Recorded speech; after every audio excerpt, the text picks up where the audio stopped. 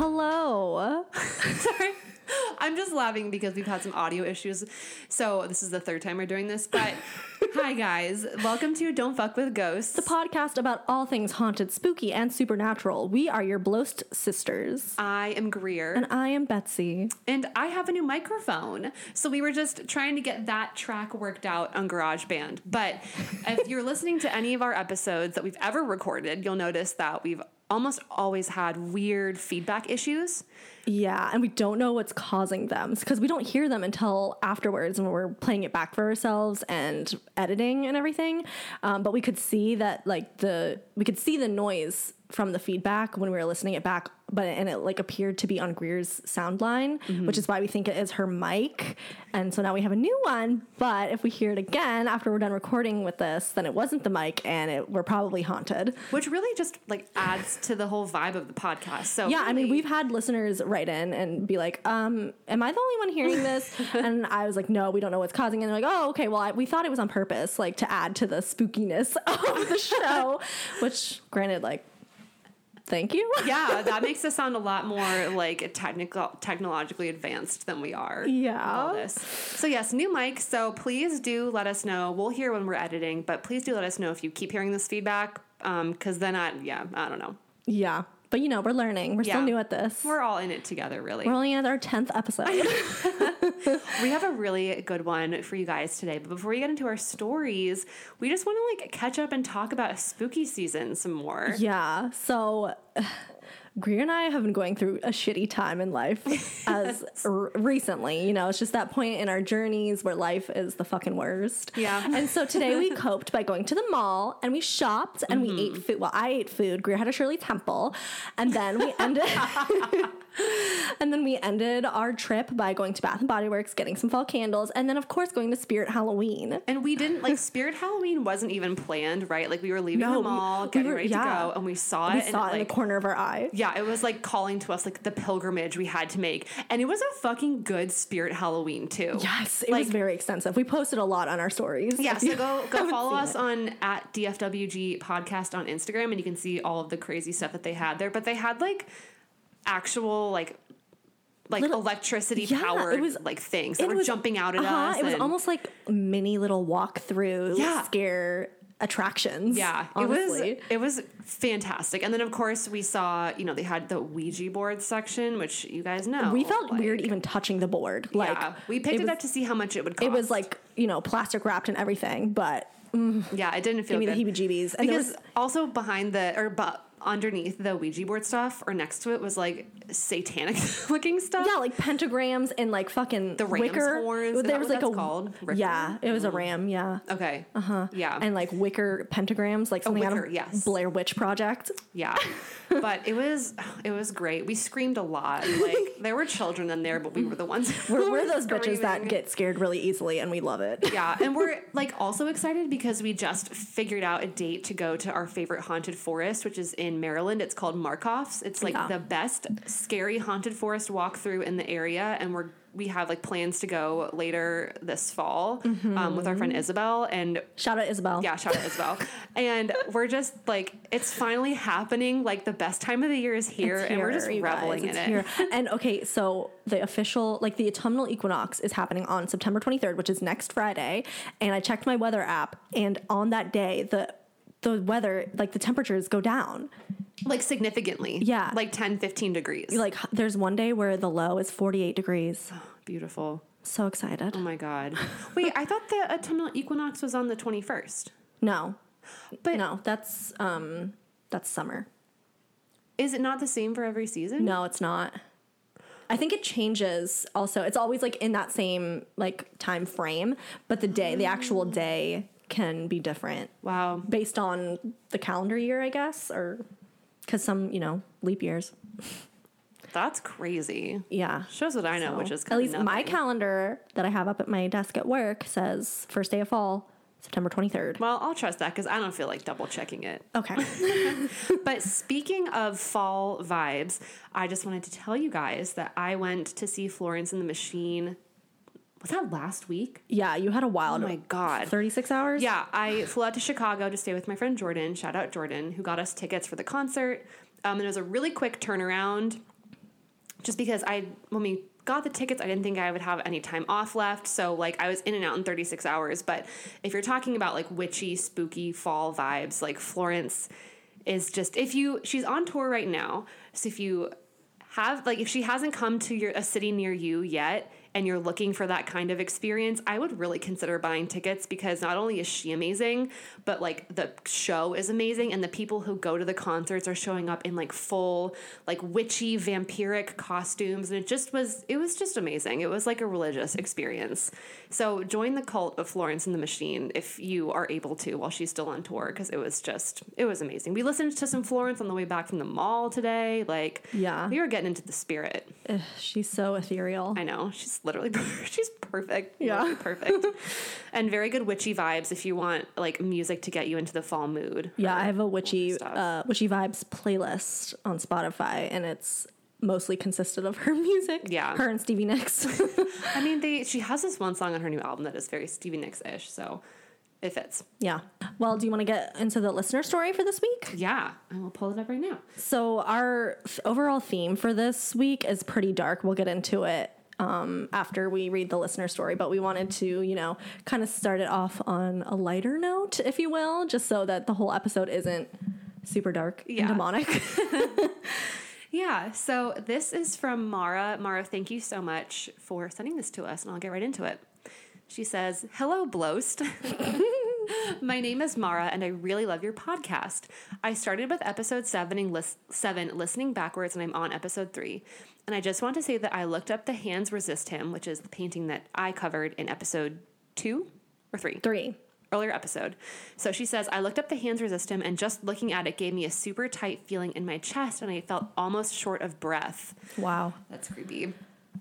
I hate that painting so much. Okay. She says, okay, so on with my story. This may be a long one. So to preface, I have always been more empathetic and could feel or sense things, never seeing anything.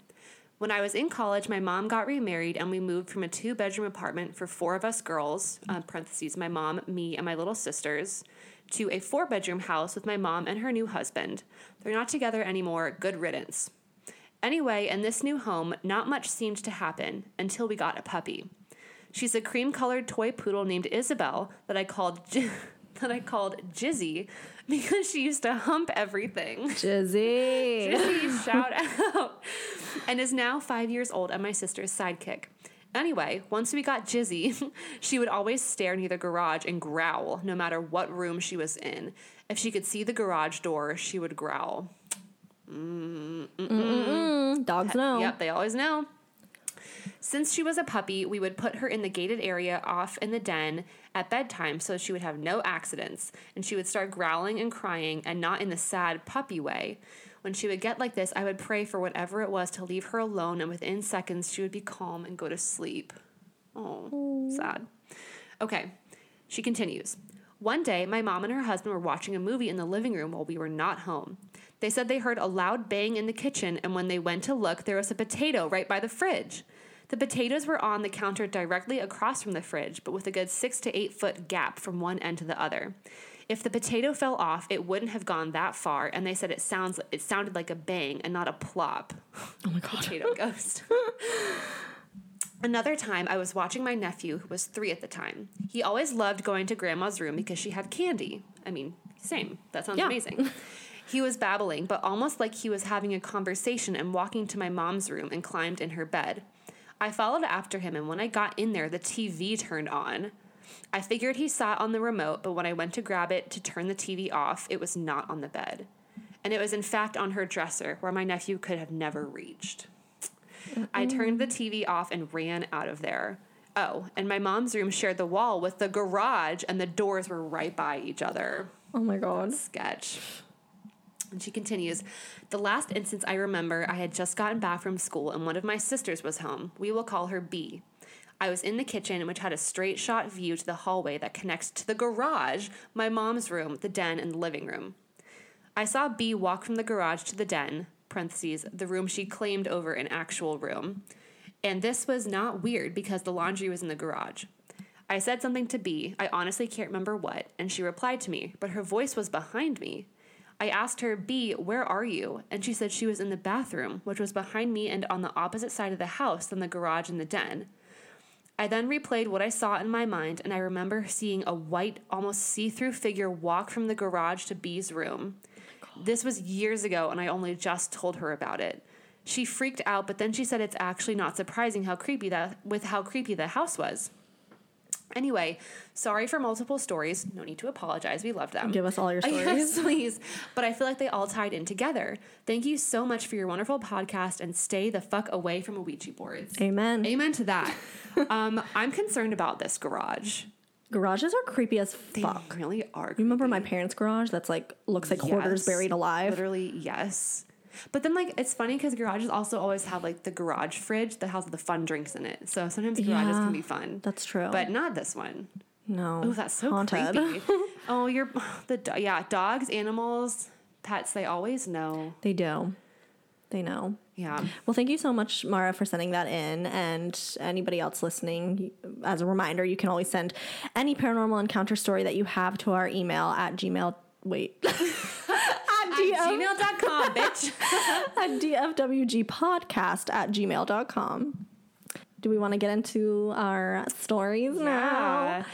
Should we reveal the theme of today's episode? Yeah, so being our 10th episode, it's a big milestone for us because we don't record every week. So even though we've been doing this since March, we are now just getting to our 10th episode, but that's big. Yes. I mean, like you said, like right now our lives are a little tough, but outside of this, like, life is just busy, and we have full-time jobs plus like social lives, and we live by our families. So like, it's hard for us to get together to record consistently. So yes, 10 episodes is huge for us. So that, coupled with it being pretty much, I'd say it's spooky season officially I agree. now. Bath and Body Works also agreed that it was spooky season. Yeah, everything is fall now. So you know what? We're going with it, and we wanted to do a big theme this week.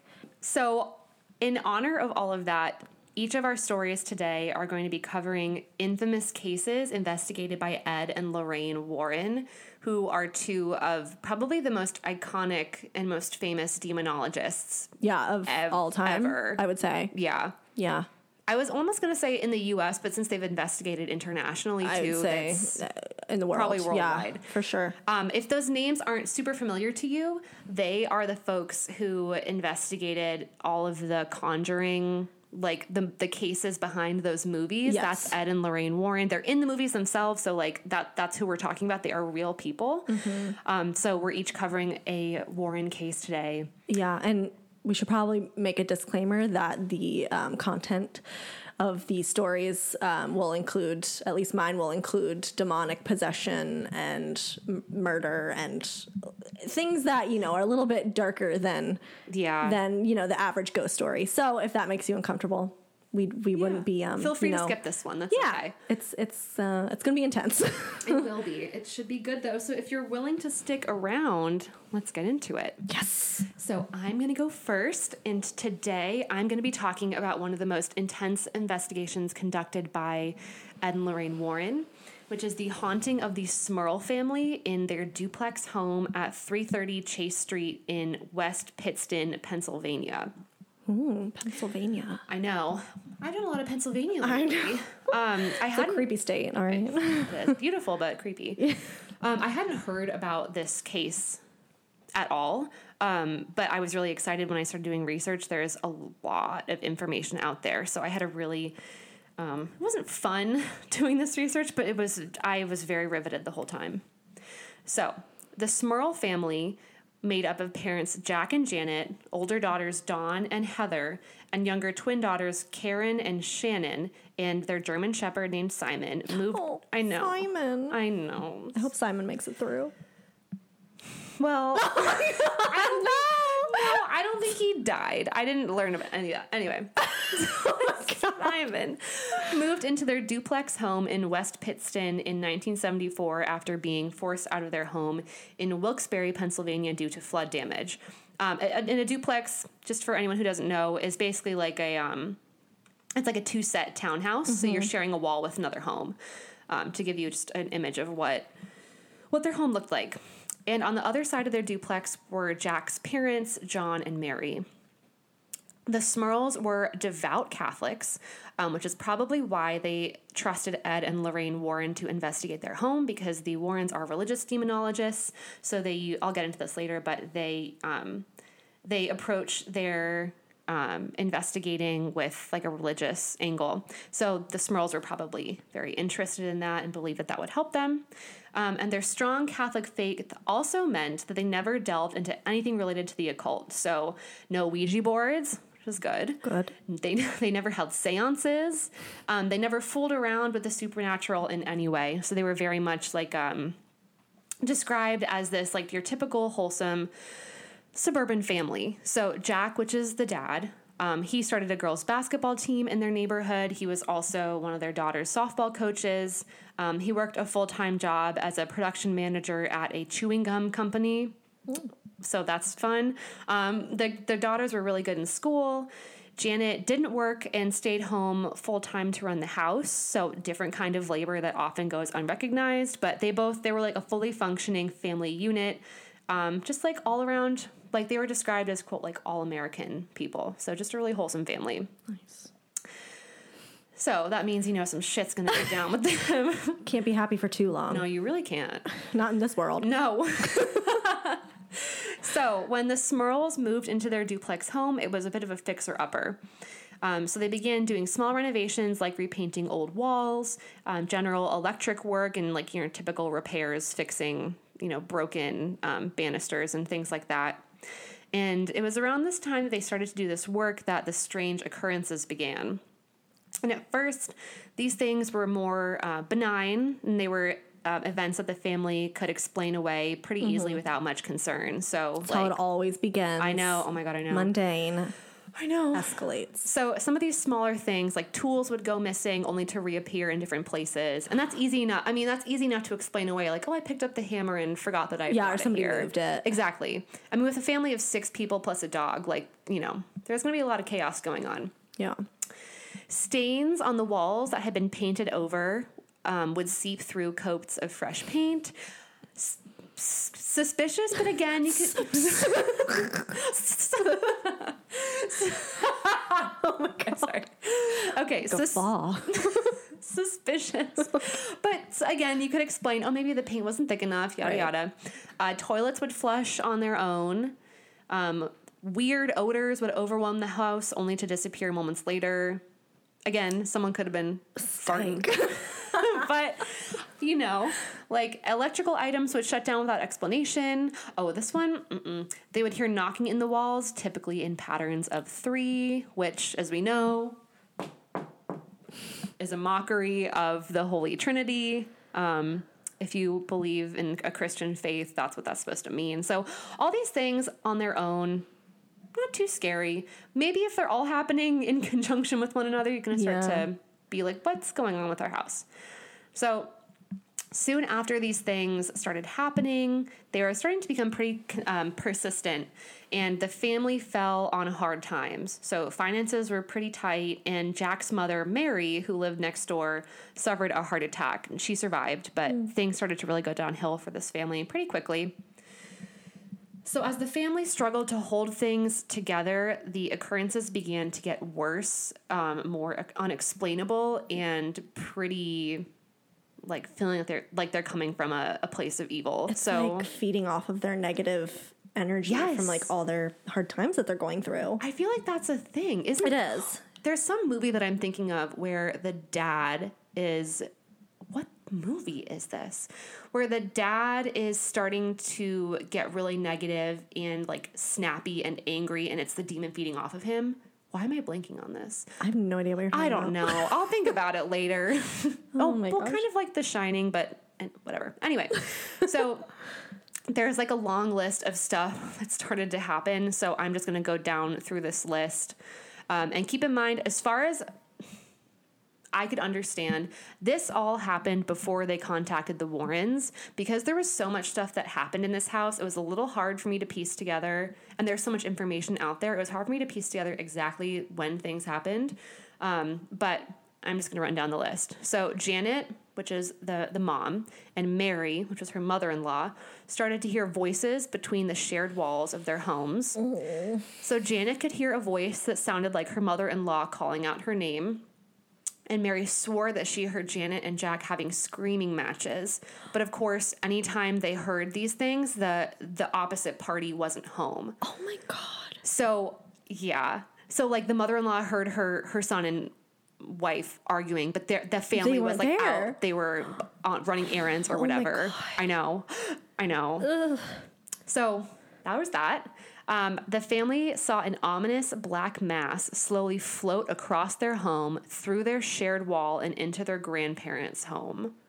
What? Yeah, it's just floating by. One day, Janet was doing laundry in the basement when she heard their dog barking and decided to let him out into the yard. After letting the dog out, she closed the door and locked it, and no other doors in the house were open, no other windows were open or unlocked. So the dog is outside, house is locked. She goes back down to finish laundry. When she went to bring the laundry up to the bedrooms on the second floor, she felt the air turn really thick, like making it hard to breathe normally, sort of like when you're walking through really thick, humid air. Yeah. And you just like when you feel walk up into an attic. Yes. During like the dead of summer. Mm-hmm. Exactly.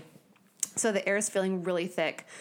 Janet felt really threatened, so she went downstairs, and the minute she walked back down the stairs, her dog was sitting there waiting for her, as if something had let him in. Because all the doors were locked, they didn't have a doggy door, the windows were shut. Oh my God. So something brought that dog back into the house. Oh.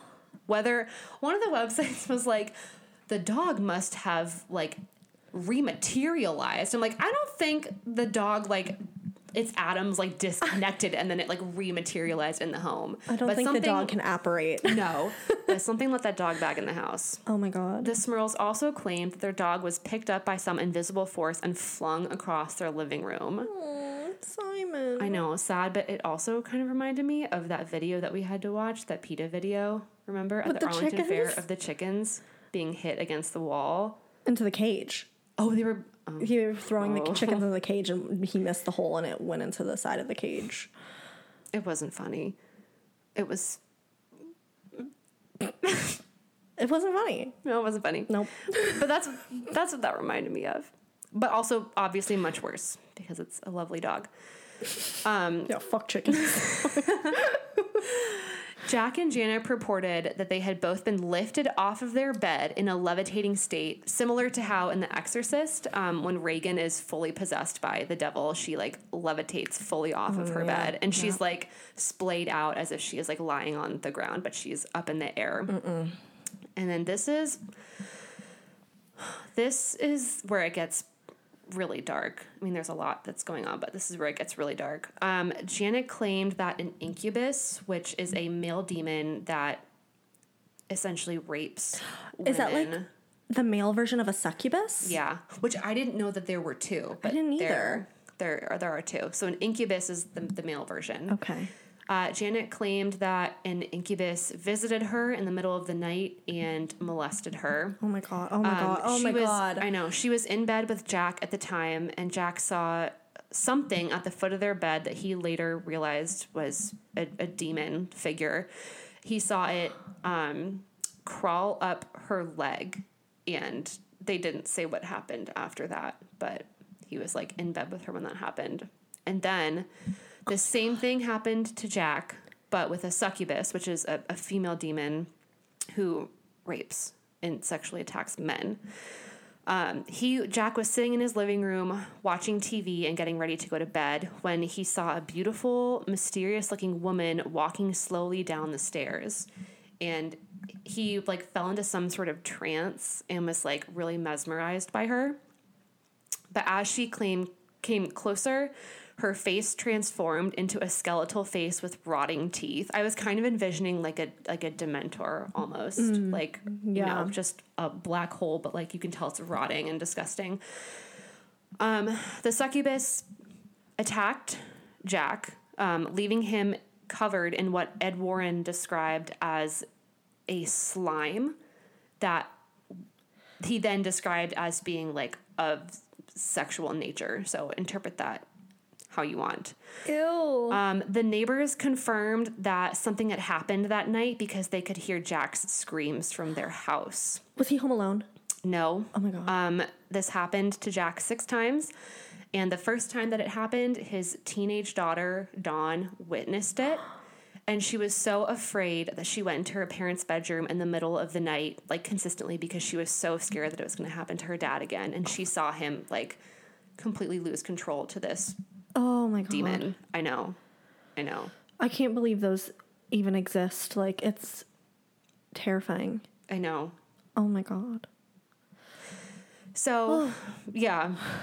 That, I think for the rest, that is the worst, most intense thing that happened. So from here on out for my story, it's dark, but it's not that dark. So Ed and Lorraine Warren say that succubuses and incubuses don't get pleasure out of their attacks, and they believe that they do it as an insult to the birth cycle of Jesus Christ and God. So like how Mary was like, in the Christian belief system, Mary was a virgin who became pregnant with Jesus. Like the Holy Spirit came down and like she was pregnant with Jesus.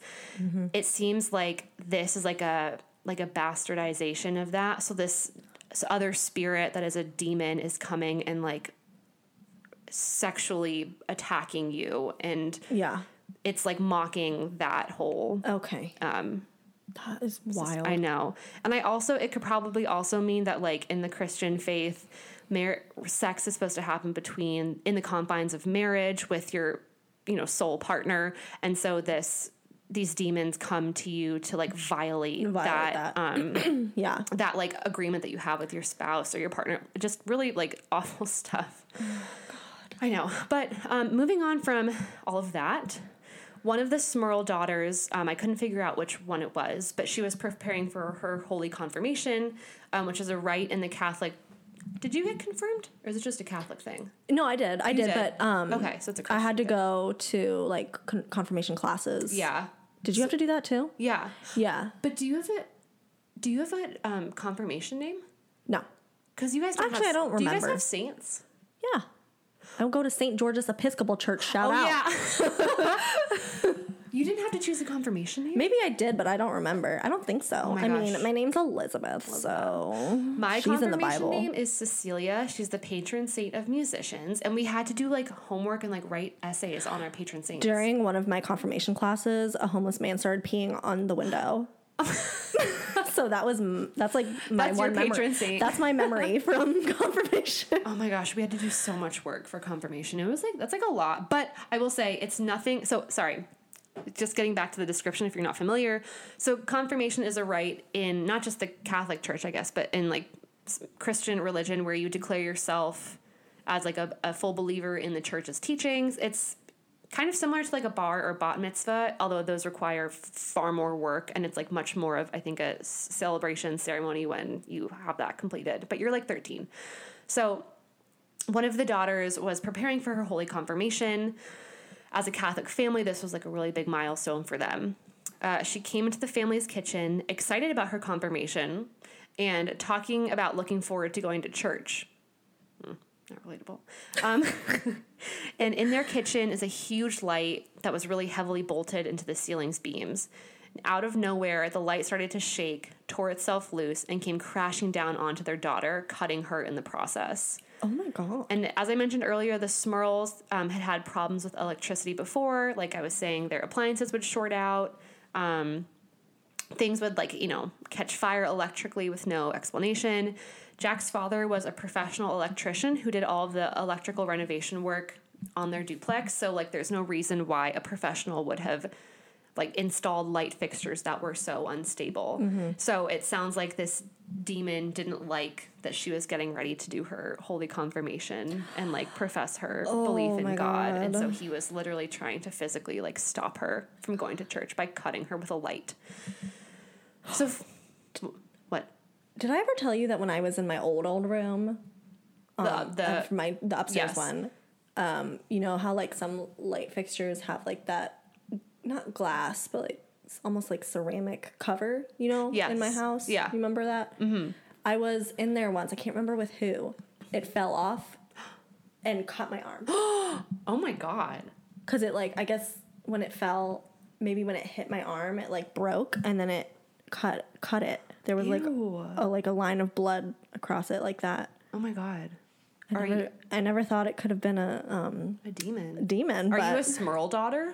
No, I'm a Juhas daughter. Oh, that's cool too. Wow, did it hurt really bad? No, I think I was more so shocked when it happened because it happened so fast and I looked down and my arm was bleeding. Ew. Can you handle the sight of your own blood? Because I can't handle the sight of my own blood, but other people's blood doesn't bother me. If I scratch myself, yes, but like the few weeks ago when I went to the doctor and I got my blood taken for the first time, I couldn't watch it being done. Wait, that was the first time you've got your blood drawn ever? Since I was born in the hospital, yes. No. Yes, correct. Oh my God. Oh my God. See, when you have physicians and nurses as parents, like, they make you get your blood drawn every single year because they're like, you have to. And I'm like, oh my God, I hate it so much. Yeah, so that was my first time. Wow. Isn't it awful? It wasn't terrible. Like, oh God. I thought it was going to be, like, I couldn't look at it coming out of me. I had to, like, look. And the nurse who was taking it was really good at, like, keeping me in conversation. Because I told her it was my first time. She's like, you're doing great. Didn't pass out, so... No, thank you. I don't think I could give blood. And it was also hard because it was like in the lab where there's multiple stations like right next to each other. And so there was a bunch of screaming children sitting next to me getting their blood taken. No. So it was a lot. That sounds terrible. So anyway, she was cut by a demon? Yeah, she was cut by a demon trying to stop her from professing her faith in Jesus and God.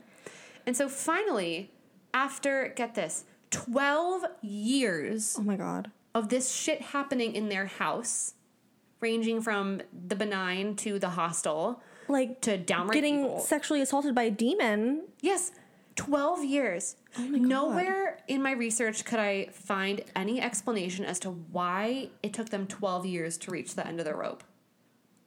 That 12 years. Like if there was some sort of being coming into my home and assaulting me and my significant other.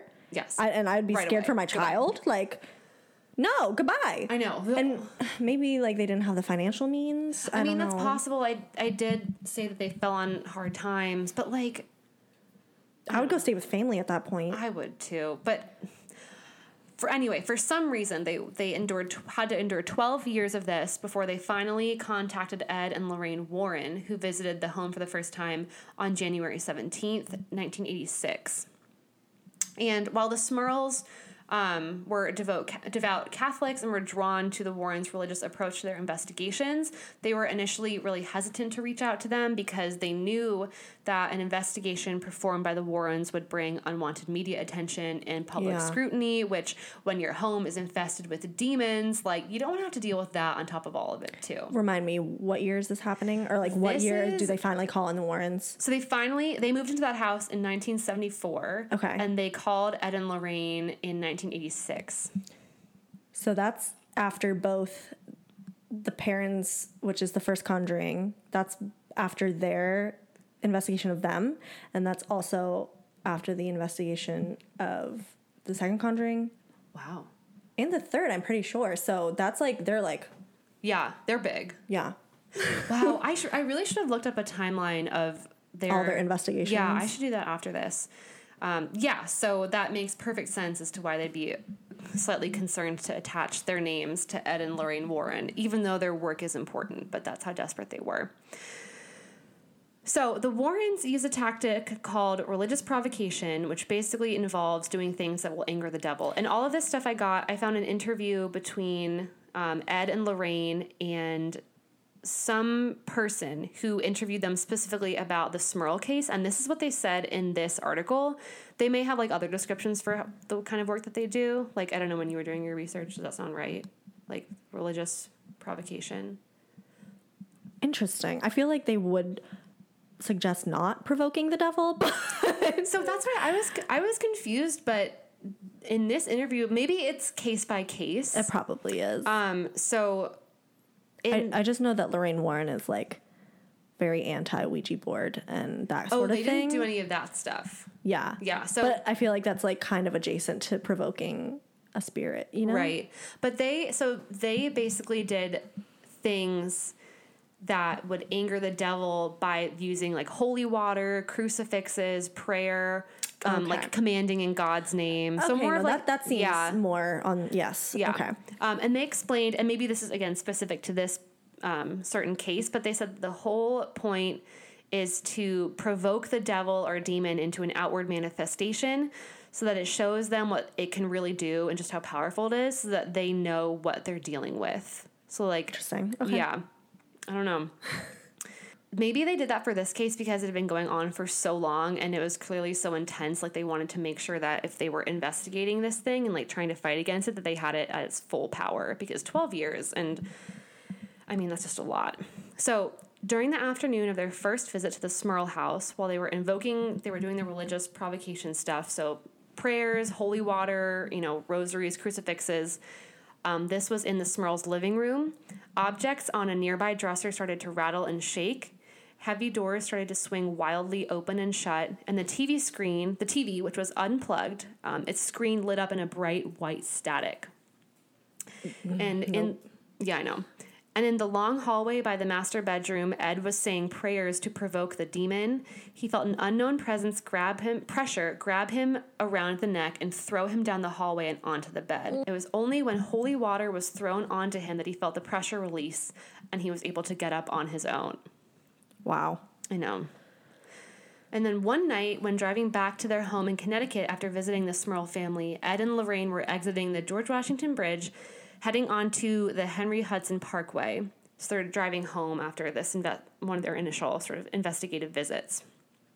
When out of nowhere, a car ahead of them makes a complete U-turn on the pavement and starts driving towards their car head on. The Warrens swerved, clipping the other car and sending them careening onto the grass. And if they hadn't swerved in time, they absolutely would have been dead. And the Warrens believed that this was the devil threatening them for interfering with the Smurl home and trying to make sure that they never visited again. Oh my God. I know. I can't imagine a car driving right at you head on. No. I think I would freeze. Like, I don't know that my instincts would kick in. I think I'd be Well, it depends so how scared. far away it is, I guess. Yeah, they didn't say how far away, but it sounds like it wasn't that gosh. far if they only just were barely able to swerve. Yeah. But, like, do you think that means that the devil or the demon or whatever that's terrorizing the Smurls, like, possessed that driver or the car or something? I don't know, probably. Or, like, at least aligned their paths. Like, that's crazy that it's that powerful of an entity to, like, warp time and space. I know. This case is scary. Yeah. So all of this activity left the Smurl family wondering, like, why us? Like, we're just a normal family. Why are you doing this to us? And the Warrens believed that the Smurl family were the chosen ones. What? And so, like Harry Potter? not quite. Ed said, quote, "The chosen ones are people who are very strong in their faith, and God feels that he can prove through them that when the devil attacks, that God wins out at the end. What happened here was that the attacks were so horrendous, I don't think most families could have ever gone through it." So What a horrible thing to do. I know.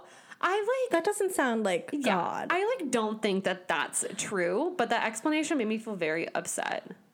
Yeah. I don't think that's not my God. Yeah, I don't think a God would use his creations. I think that's just the devil being the devil. Yeah. So, but I did want to throw that quote in there because I was like, that's like a wild take to make. Yeah. So the Warrens and the Smurls conducted group prayer sessions and exorcisms, but the attacks continued. Representatives from the Scranton area Roman Catholic Church visited the home to try and... Scranton, Pennsylvania? Yeah, Scranton. Oh my God. Shout out Michael Scott. Yep. So representatives from the Roman Catholic Church visited the home to try and determine what was causing the demonic occurrences. And even though multiple priests visited the home on several occasions, they reported experiencing no activity. And one priest even moved in for 2 nights but left after witnessing nothing. Which is interesting. My take is that the devil was like fucking with them, or the demon. No, of course. Yeah. So he was like... Because initially I was like, oh, like, well, if there's like a Catholic priest, that's going to anger it. But yeah, I think it was fucking with them. I think so too. To make people not believe them. Mm-hmm. Oh, also, sorry, side note, guys. When we went shopping today, since we're talking about exorcisms right now, we got matching Exorcist t-shirts at Abercrombie. Yes. And we're wearing them right now. Yeah, of course. So If you want an exorcist, like the movie poster. It's a great t-shirt. Yeah. It's like very nice material. Feels perfectly worn in. And like the movie poster, like decals are kind of faded. It's great. Yeah. Good purchase. Yeah. Go to Abercrombie if you want one. But anyway, so we're saying they had these priests come by. There was no activity. By this point, the Smurl family's initial fears of Ed and Lorraine Warren bringing in unwanted media attention had come true.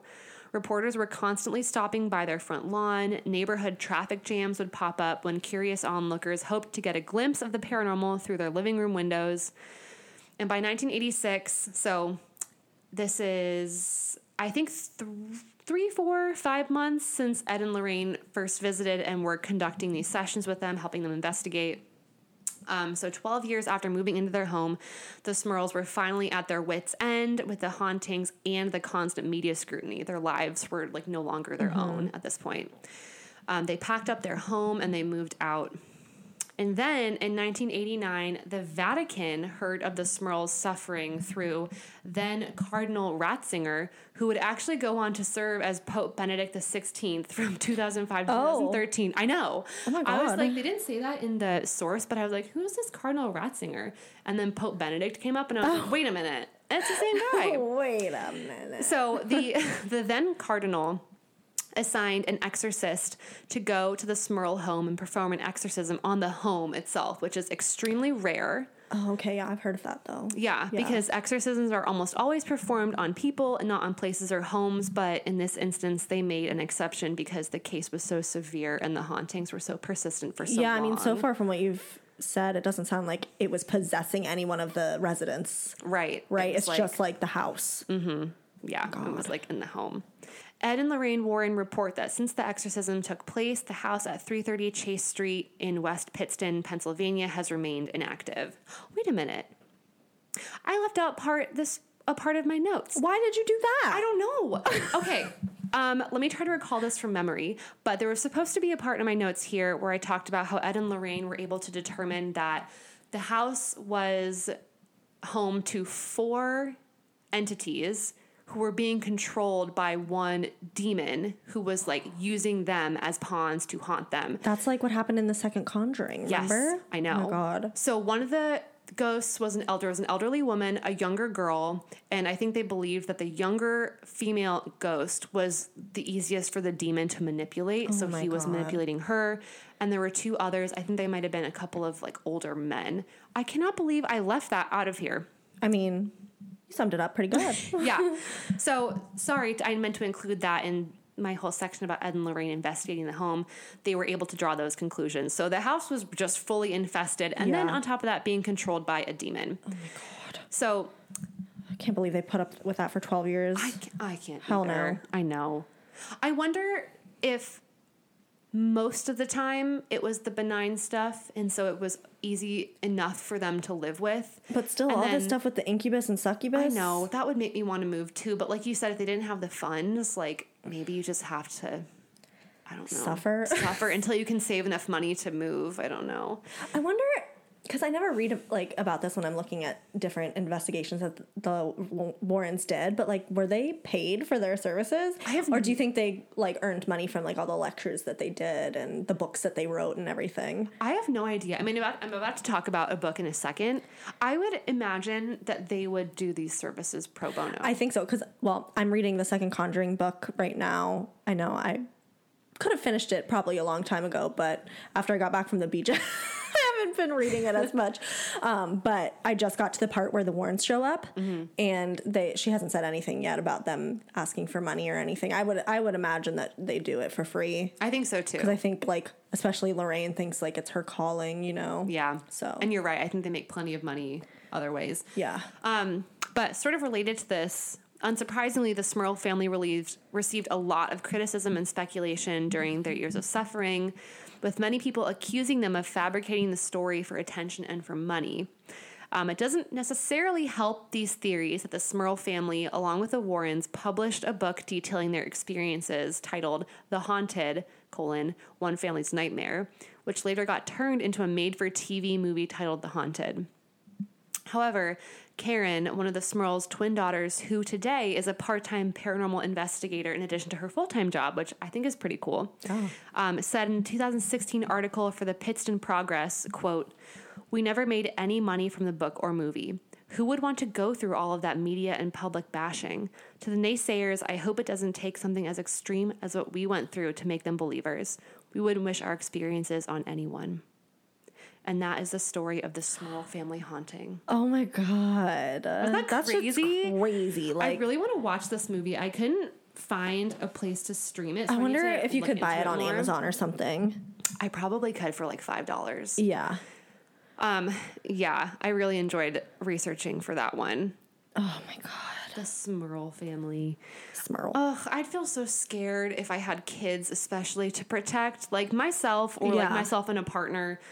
That's scary enough, but when you're responsible for your children's daily that's like safety, another reason I'm so shocked that they stayed so long. Because like, I know, even if you can't afford it, like screw it, go, find some other situation where you can like, affordable housing, anything, stay with family, stay on a friend's couch. I don't know, right? But like, I don't want to risk my kids, getting attacked by all those scary things. And I also think 12 years is an insanely long time to keep up some sort of lie about your house being brutally haunted. Like that's why I don't think this was faked necessarily. No. I mean, maybe they had embellished some stories, but 12 years is just too long for people who seemed to be like working class, worked full-time jobs, like had to run their household. Like you don't have a lot of extra time and energy to be like fabricating all of this stuff and keeping it up for that long. Mm-mm. So I believe it was real and it sounded just horrible. Yep.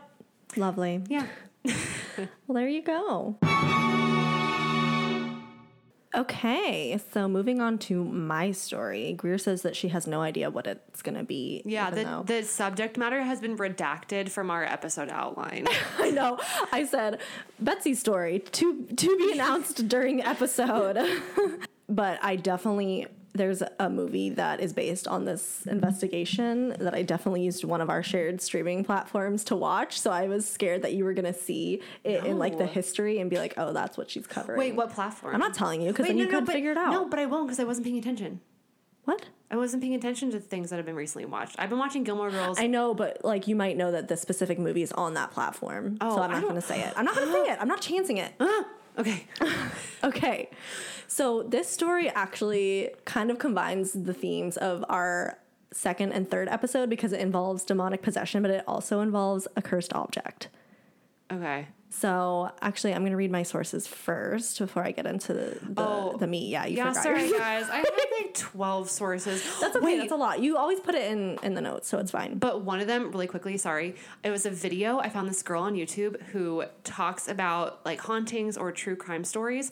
But while she is telling her story, she is on The Sims building like the houses where the things take place. Oh my God. So it was a 10-minute video of her constructing the duplex where the Smurl family lived while like talking about the investigation. That's really cool. It was very cool. Oh my God. Sorry. Anyway. Okay, so the sources I used were a dummies.com article titled The Most Haunted Objects in the World by Zach Baggins. Oh.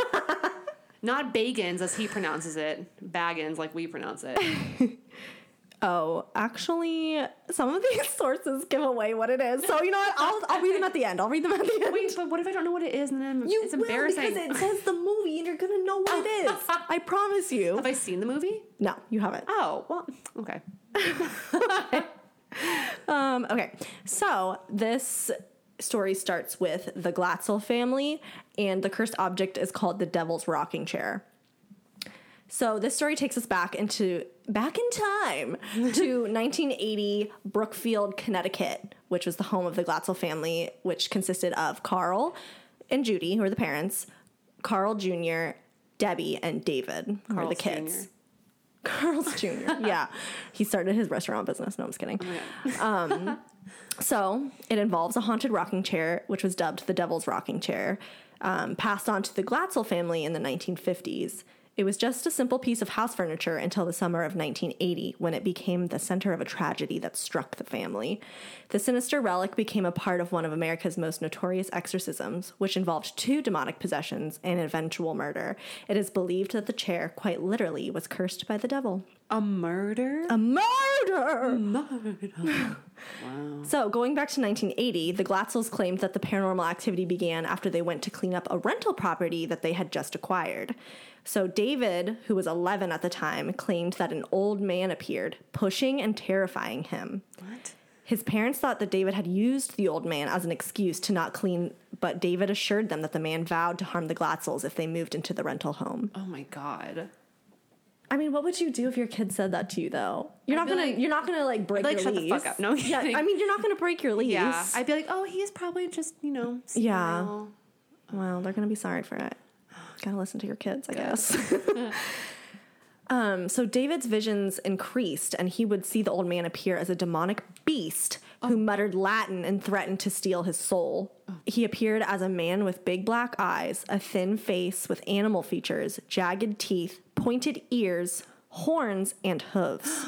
Oh, so like a full-on demon. Like, it was appearing as itself to this little boy. Oh my God. Wasn't even trying to hide. No. That's awful. Although the family would hear strange noises coming from the attic, David was the only one who ever witnessed the old man. After David experienced night terrors, exhibited strange behavior, and obtained unexplained scratches and bruises, the family called upon the services of a Catholic priest who attempted to bless the house. So David's visions continued to worsen, and he was now experiencing them during the day, and only 12 days had passed since the original incident when the family decided to summon demonologists Ed and Lorraine Warren to assist. Wait, that's so weird. Yours was 12 years and this one was 12 days.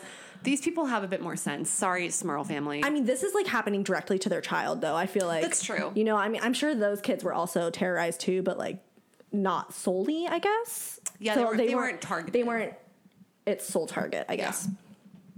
So he would see the beast sitting in the family's rocking chair, which the beast now claimed as its own. And David and later Lorraine Warren were the only ones who saw the beast in the chair, but family members often saw it rocking back and forth, seemingly under its own power. Ew. So they would see it moving, but like wouldn't see the actual entity that was in it. The child could see But the child could see it, and Lorraine, who we know is like a psychic medium.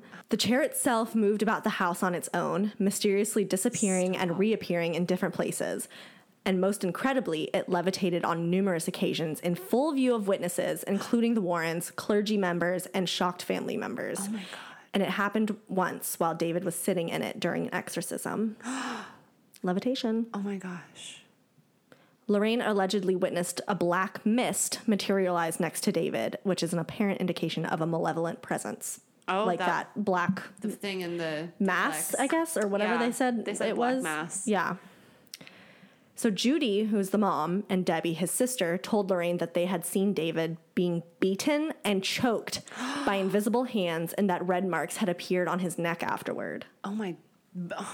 So he just, to them, they just saw him being kind of like flung around, and he was... Yeah, and probably like lifted up by his neck, and they could probably see the mark, like the finger Oh my God, marks. yeah, the forming on his... Yeah. Oh my God. Like the bruising. Yeah. David had started to growl, hiss, speak in otherworldly voices, and recite passages from the Bible or Paradise Lost. Oh, I love Paradise Lost. Yeah, but it's interesting because in the movie that this is based upon, when Ed and Lorraine are trying to figure out if this one person is possessed by the demon, they have him read Bible verses, and he can read them fine. And they're like, then he's not currently possessed. He might have been possessed, but he's not currently possessed because he was able to read the Bible. So it's interesting that this source was saying that David would recite passages from the Bible, even though, like, if he's being possessed. Yeah, but then it's the Bible and Paradise Lost. So you've got like two sides of the same coin. Yeah, it's very interesting.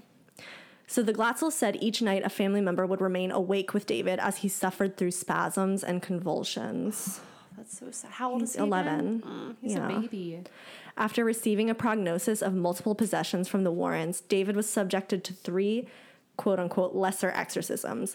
Lorraine asserts that David levitated, ceased breathing for a time, and even demonstrated the supernatural ability of precognition, which is seeing or becoming directly aware of events in the future. Whoa, how did they determine that? Like he was just predicting stuff? Specifically to the manslaughter that would occur later. Shut up. Mm-hmm. Oh. Yeah. Wait. No, don't say anything. Okay.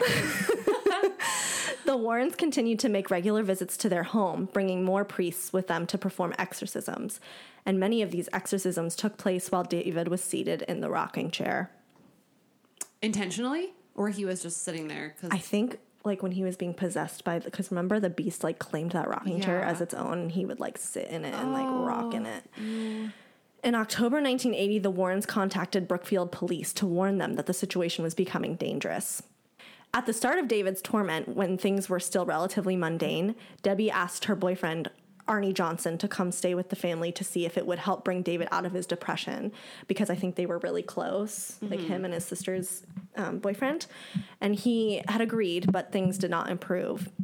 And as David's condition had worsened, Debbie and Arnie, who had been living in Debbie's mom's house, decided that they needed to move. Debbie was hired by Alan Bono, who was a new resident in Brookfield, as a dog groomer. And Debbie and Arnie began renting an apartment close to her workplace. And according to eyewitness testimony, when things started to take a turn for the worst, Arnie had coerced one of the demons, against the warnings from the Warrens, supposedly within David, to possess him while participating in David's exorcism. So he was like, leave that kid alone, like, take me. Idiot. Oh my God. After moving into their new apartment, Arnie started to exhibit odd behavior that was strikingly similar to David's, causing Debbie to fear that he had become possessed as well. Oh, no. And according to Debbie, Arnie would fall into trance-like states wherein he would growl and hallucinate, but later have no memory of it. Oh my God. It's unclear how soon after this occurred, but Arnie returned to the rental property to examine an old well that supposedly housed the demon.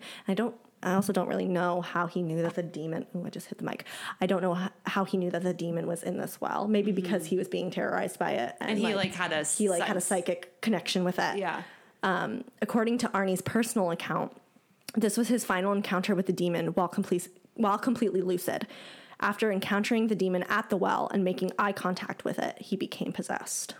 So on February 16th, 1981, Arnie called in sick to his job at Wright Tree Service and joined Debbie at the kennel where she worked, along with his sister Wanda and Debbie's 9-year-old cousin Mary. Alan Bono, Arnie and Debbie's landlord, and Debbie's boss, bought the group lunch at a local bar and proceeded to drink heavily. After lunch, the group returned to the kennel, and Debbie then took the girls to get pizza, but insisted that they return quickly, anticipating trouble, because, like, her boss was, like, belligerent at this point, and right. She knew that Arnie had been acting weird, so she wanted to get back quickly. When they returned, Alan had become belligerent, and he seized Mary and refused to let go. Arnie came to her defense, ordering Alan to leave her alone. His sister Wanda recounted the following events to the police. Mary ran for the car as Debbie attempted to mitigate the situation by standing between the two men. Wanda tried in vain to pull Arnie away, and Arnie began growling like an animal and then drew a 5-inch pocket knife and stabbed Alan repeatedly. Oh my God. Alan died several hours later, and according to Arnie's lawyer, Alan had suffered, quote, 4 or 5 tremendous wounds, mostly to his chest, and one that stretched from his stomach to the base of his heart. God. Arnie was discovered 2 miles away from the site of the killing and was held at the Bridgeport Correctional Center on bail of $125,000. This was the first unlawful killing in the history of Brookfield, Connecticut, and these 2 documented possessions and subsequent murder would inspire the production of the critically acclaimed film The Conjuring, The Devil Made Me Do It. Bitch, I knew it! I knew you knew it! That's why I said don't say it! Ooh, that was... Wow. When did you figure it out? When did I interrupt you? I don't remember. When... You said, like, the prediction of the future manslaughter? Yes, he predicted that the manslaughter would occur. And that was the 11-year-old predicted that. Yes, and then when Arnie had the demon go into him and he was possessed, then he ended up killing his landlord. Is that considered manslaughter? Because, well, I guess you're probably going to go into the trial. Yes. But, okay. So, I'll hold my questions. Okay. So, yes, now we are going to get into the trial of Arnie Johnson. So, the day after the killing, Lorraine Warren informed the Brookfield police that Arnie was possessed when the crime was committed. I'm just, like, imagining the police getting this call. But is Brookfield near where the Warrens live? Yeah, so I think they live in New England somewhere, so it's close by. Okay. I think they're from, my thing said Connecticut, so I bet the police, like, know who these people are. Yeah, actually, I'll get into it, but Lorraine, like, would actually help them in their investigations occasionally. So cool. Yeah. A media blitz soon surrounded the story, fueled in part by the Warrens, whose agents promised that lectures, a book, and a movie detailing the gruesome case were in the works. Martin Minnella, Arnie's lawyer, received calls from all over the world about what was being called the, quote, demon murder trial. Minnella ended up traveling to England to meet with lawyers who had been involved in 2 similar cases, though neither went to trial. He planned to bring in exorcism specialists from Europe and threatened to subpoena the priests who oversaw David Glatzel's exorcisms if they did not cooperate with the defense. The trial took place in Connecticut's Superior Court in Danbury, beginning October 28, 1981. Minnella attempted to submit a plea of not guilty by virtue of possession, but the presiding judge, Robert Callahan, promptly rejected this defense. Callahan argued that no such defense could ever exist in a court of law due to the lack of evidence and that it would be, quote, irrelative and unscientific to allow related testimony. The defense chose to imply that Arnie acted in self-defense. Because of this, the jury was not legally allowed to consider demonic possession as a viable explanation for the killing. The jury deliberated for 15 hours over 3 days before convicting Arnie on November 24th, 1981 of first-degree manslaughter.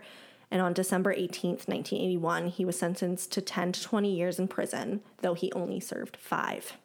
So I guess, like, they couldn't prove that he was possessed, obviously, but it's not like first-degree murder. It's just manslaughter because he was not in the right state of mind. Correct. So where is he now? I'll get into it. We're going to get into the aftermath of this whole trial. So the incident led to the creation of the television film titled The Demon Murder Case on NBC and the production for a feature film, the production of which was stalled due to internal conflicts.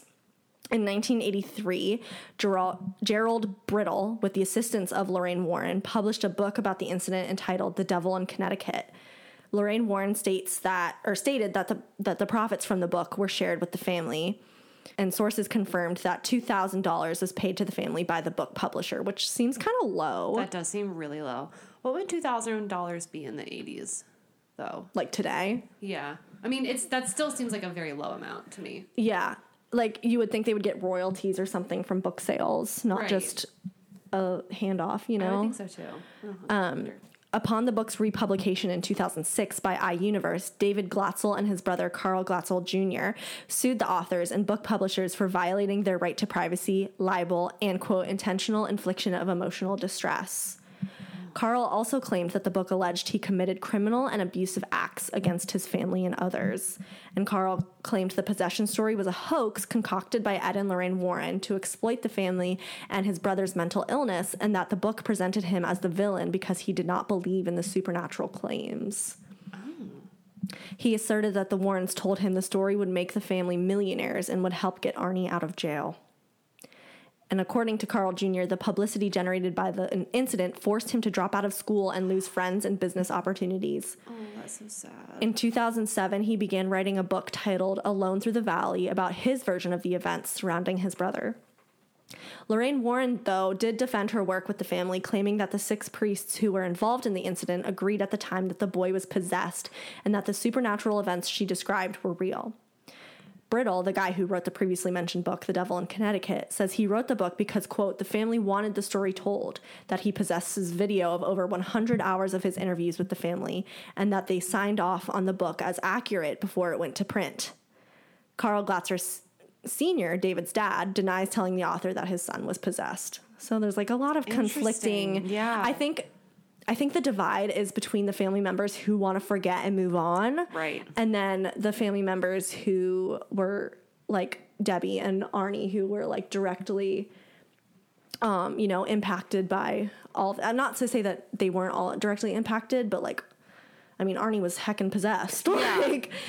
Most but it seems like maybe. David also is one that wants to move on, but like, he was so young. Like, yeah. I would want to move on too. I would too. Damn. So where are they now? The family seems to have moved on from the tragic string of demonic incidences that took place from 1980 to 1981. Carl Jr. is reportedly working as a contractor and is happily married. There are no known details about David's current whereabouts, but Carl has claimed in the past that he's doing well and has moved beyond the alleged mental health issues that plagued him as a child. Arnie and Debbie actually got married while he was in prison and were happily married until until Debbie sadly passed away from an unspecified form of cancer. Oh, that's sad. And apparently even Arnie is doing well now, looking to move beyond his past mistakes. So, what about the rocking chair? Yeah. Did you forget about the rocking chair? I did, actually. So, for many years after the horrifying events of 1980, the rocking chair remained in storage. When the Glatzel family later moved, it went with them. However, over time, it became apparent that there was something very wrong with the chair. Whoever sat in the chair, whether innocently or because they knew its strange history, were suddenly stricken with incapacitating sciatica or abnormal back problems. What is sciatica? It's like, I think it's like a pinched nerve. Ooh. Oh, that's awful. Yeah. You better not sit in that chair. I would never, ever chance that shit with my back problem. I'd never be able to walk again. Some were so bad that they required surgery, and one close family member was unable to walk upright for more than 10 years after testing the legend of the chair. Stop. Ugh. And in April 2019, strangely hours before the death of Lorraine Warren, none other than Zach Baggins purchased the chair for $67,000 for his haunted museum, which he has a haunted museum with 30 spooky rooms and winding corridors in a reputedly haunted 1938 mansion in Vegas, I believe. 30 spooky rooms. Yeah, and he bought this thing to put it in there. And there are stains on the original cushion from holy water and blessed oils that were part of the exorcisms conducted by Catholic priests and Ed Warren. Oh my gosh. Even before it was on display, it was already causing problems in the building. Soon after it arrived, doors at the museum began shutting themselves and locking. Light switches physically turned off, classic. It created terrible tension between staff members in the area where the chair was stored. And Zach heard from the shipper who picked up the rocking chair from the Glatzel house, and he told Zach that he was plagued by terrible nightmares after coming into contact with it. Oh my gosh. By June, so he bought the chair in April, and by June, Zach had already closed the exhibit. Oh my God. This is the first time that he had ever closed an exhibit at his museum due to paranormal activity. Wow. The exhibition houses a wide variety of notoriously haunted items, but the chair caused concerning reactions in at least 6 of Baggins' museum guests. Quote, 6 people all shared the same disturbing, uncontrollable crying during the short time I opened the exhibit, one of them being a guest who also collapsed directly above the devil's rocking chair on the stairs. And then while visitor reactions to haunted objects aren't entirely uncommon at the museum, ambulances have been called more than once in the past. The rocking chair triggered a chain of emotional reactions, even a terrifying experience that met Baggins and a friend in his own Las Vegas home. Quote, me and a friend felt an evil presence move between us as we were sitting down in my living room, which then caused my dog to growl. I then became very affected, began speaking strange things about God and Satan with my head down, and then my friend began to cry uncontrollably and literally ran out of my house, end quote. Gosh. And it's unclear if the exhibit will ever be reopened. So I don't even know where this chair is now. So by closed, do you think that means he got rid of it? Either somehow? That or like they just like rope off that area and don't let people near it. Or something. I've always wondered, I know it's probably a lot of like blessings and stuff like that, but how haunted museums like that, or like the room where the Warrens kept all of their objects, like how do you museum. Yeah, how does that not seep out like into the world around it? I know.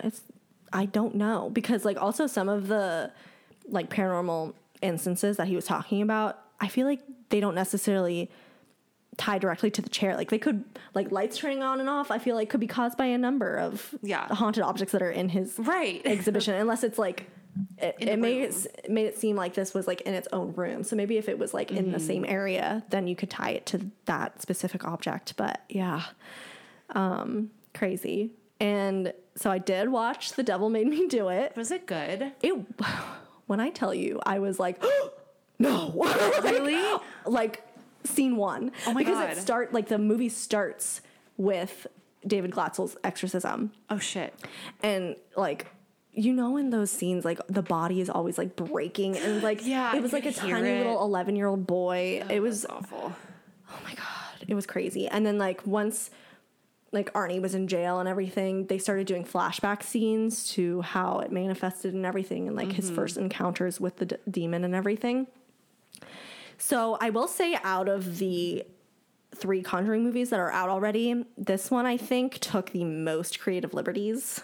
So in real life, it can be kind of be tied to the rocking chair, right? Like if saying that this rocking chair was cursed by the devil and like that's what this beast was manifesting in, right? There was no rocking chair in the movie. And the reasoning for the possession and like all of the terrorization and everything was that so Lorraine actually like there's like a crawl space under the house. She goes under there and finds a witch's totem. And it looked like that thing that we found in Spirit Halloween today with the ram. It looked like that. It was like a little mini like ram skull and like she had like it had stuff on it that made it look like a totem per se, I guess. And they later find out that it's like a symbol for this group called the Disciples of the Ram. And basically, she finds similar cases in different areas of New England where this witch's totem had been found and like reported on in these like missing person cases. And basically they figure out that there's this woman who is, it's almost like a voodoo doll. She's using these witches totems to like conjure these demons that possess people, and then she uses those people to kill somebody as a sacrifice to this demon. Wow. And that's her deal that she has with the devil, is that she uses those to sacrifice some innocent person to give to this demon. That's like a very involved thing. And neither the Disciples of the Ram or this person, this occultist, are real. Like I looked into it. Like the other case that they used to tie to the murder that Arnie Johnson committed was this case in Danvers, Massachusetts, which is interesting because I was actually listening to Hot Ghoul podcast the other day. Shout out Carrie and Renee, of one of their cases that they covered, which was the murder of Colleen Ritzer, and that took place in Danvers. Oh, shit. And so like I had just listened to that, and then I watched this, and I was like, Danvers? Oh my God, this like town is very cursed. But then I looked into it more, and it was not like those people were not real. It was not a real case, but there was a rash of murders in Connecticut in the 80s that The Conjuring 3 could have drawn inspiration from. So during that era, the satanic panic had gripped the U.S. and fear-mongering tactics had people blaming the devil for every act of evil. And with groups like the Manson family making newspaper headlines, satanic cults became the newest boogeyman in town. And with the number of serial killers peaking in the U.S. in the 1980s, many began to attribute the killings to the workings of demons and their worshippers. And there is one part of the character who was missing that occultist had used to kill another girl. Her name was Jessica Louise Strong. And there is one part of that case in The Conjuring 3 that is true. And that is Lorraine Warren's involvement with the police and using her abilities to help them in their case. She would lend her abilities to the police multiple times throughout her career. In the 1980s, Lorraine helped police on multiple missing person cases, a move that helped her and her abilities gain notoriety across the country. So while the Jessica Strong case itself might not be true, The Conjuring, The Devil Made Me Do It uses it as a chance to give a nod to Lorraine's real-life contributions to the police. And that is the story of the exorcism of David Glatzel and Arnie Johnson and the subsequent murder of Alan Bono and the Devil Made Me Do It trial. Wow. My sources were the Dummies.com article titled The Most Haunted Objects in the World by Zach Baggins, a Screen Rant article titled What Happened to Jessica Strong? Conjuring 3 Case True Story by Emily Clute, Newsweek article titled Zach Baggins Closes Devil's Rocking Chair Exhibit After Museum Haunts Chilling Encounter in His Home by Kelly Wynn, a Distractify article, The Glatzel Family is Trying to Distance Itself from The Conjuring 3 by Chris Barilla, and of course, Wikipedia. I love Wikipedia. I use it every time. That was great. Now I really want to watch this movie. Did you watch it during the nighttime? No, I watched it during the day, so it's still like I was able to sleep that night. Yeah. But I was still like the opening music, like you've seen the Conjuring movies, so like it's like that very like I don't know how to better describe it. It's No, very I think I know exactly guttural what you mean. and Yes. off-putting, and it had me in a jarring, and it had me in a chokehold. I was like, oh my God, and like constantly gasping. And there's this one scene where the demon is like haunting little David, and he chases him into, like, he gets scared and he runs into his bathroom, and he goes into the tub, and he looks up, and you can see these like blackened fingers like sitting there on the rod, like on top of the shower curtain. Oh, that's awful. But they like kind of blend in with like the shower rod, and I could see it. I was like, nope. And it was like one of those scenes where he's just like, little boy is like looking around, and he like doesn't know what's gonna happen, and it's just silent. That sounds like in Hereditary, when I forget what part of the movie this is, but when the mom is like up in the corner of Naked Brother's bedroom, and it's like dark. Naked Brothers. And it's like dark, and you don't see her at first, but then you notice her, and you're like, why the fuck is she on the ceiling?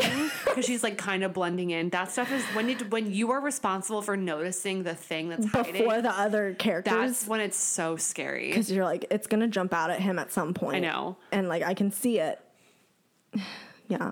So I'm glad it was good. I was worried that it wasn't going to be a good movie. It was really good. It was really good, for sure. But I was kind of disappointed that a lot of it was fake. Like it wasn't real. But like they had to tie it to like this overarching story. Yeah, I guess. Yeah. The rocking chair would have been, I think, more interesting to include. Although the second Conjuring, they had a haunted chair. Do you remember that? Oh, where the old man was sitting in? Yeah, that's where he died. I need to rewatch the second one. The second one is my favorite. All I remember is the thing on the, like, dresser, or whatever that is, the, like, coat cupboard, remember, on the top? That's, like, what I remember the most about that movie. That's the first one. Oh. Yeah. Wait. Well, what's the second one is like, my name is Bill Wilkins. Yes. Oh, this is the Enfield one, right? Years old. Yes, the Enfield poltergeist. Yes, okay. And that's the first one with the nun in it. Oh, yeah, okay. Yes. Yeah. The nun was such a letdown. Yeah, the nun sucks. Don't watch it. Yeah, it was bad.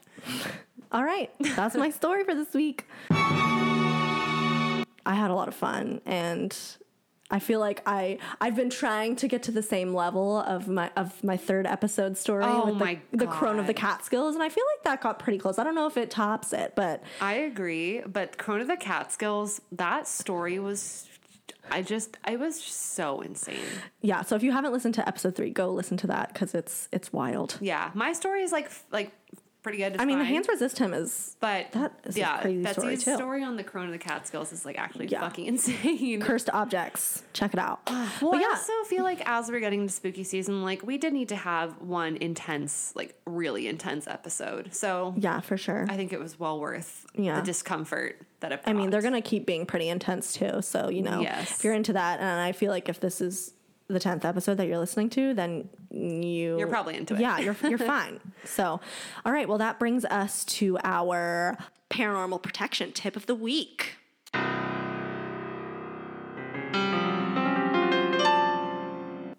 All right, our tip this week is to leave your bathroom lights turned on at night.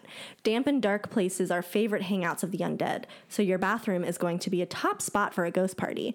Everyone knows that ghosts hate bright lights, so if you leave the lights on in the bathroom, the spirits will probably find your room inhospitable and leave. That's perfect because I already leave my bathroom lights on at night anyway. So you should get lost trying to find the bathroom. I know. I'm not trying to bang into any walls and bruise my forehead. Absolutely not. It's also interesting because I'm going to talk about the Conjuring books a lot on this podcast, so just deal with it. But when they first moved into the house, the previous owner told them to leave on all of their lights on at night. Oh my God. No explanation. That's horrible. No context. Just leave. And actually, it was directly to the dad. He was like, if I can give you any advice, leave for the sake of your kids. That's what he said. What the fuck? For the sake of your kids, leave your lights on at night. And that's all he said. And the dad was just like, okay. Could you imagine seeing a house in your neighborhood, like you're driving home at night and it has every single light on in the entire house, like consistently every single night? But the thing about this house is it was pretty secluded. That's so true. They had neighbors, I think, but not close by. It was a farmhouse. Oh boy. Oh my God. Just like the Clutters, the Clutter family in Truman Capote's book. Oh yeah. Just in the middle of nowhere. Yeah. They were murdered. Well, anyway. there you go. So thank you guys so much for listening to our 10th and most fabulous episode. Make sure you follow us on Instagram and TikTok. Both handles are at DFWG Podcast. Also, you can join our Patreon at patreon.com/DFWG Podcast. Shout out to all of our current patrons, Laura, Brittany, Nikki, and our new one, Jeremiah. Thanks, you guys, for supporting us. We still can't believe people actually choose to do so in this thank way. You so much. It's very generous, and we're really happy to have you as a part of our little spooky family. Make sure you send any encounters to our email, dfwgpodcast@gmail.com. You can send in voice recordings. You can send emails. You can DM us on Instagram, whatever's easiest for you. And also make sure to rate and review us on Spotify and Apple Podcasts. It really just helps us grow our audience, get our stuff pushed to more potential listeners. And yeah, so keep your lights turned on at night. And remember to always stay away from Ouija boards. Bye. Bye, guys.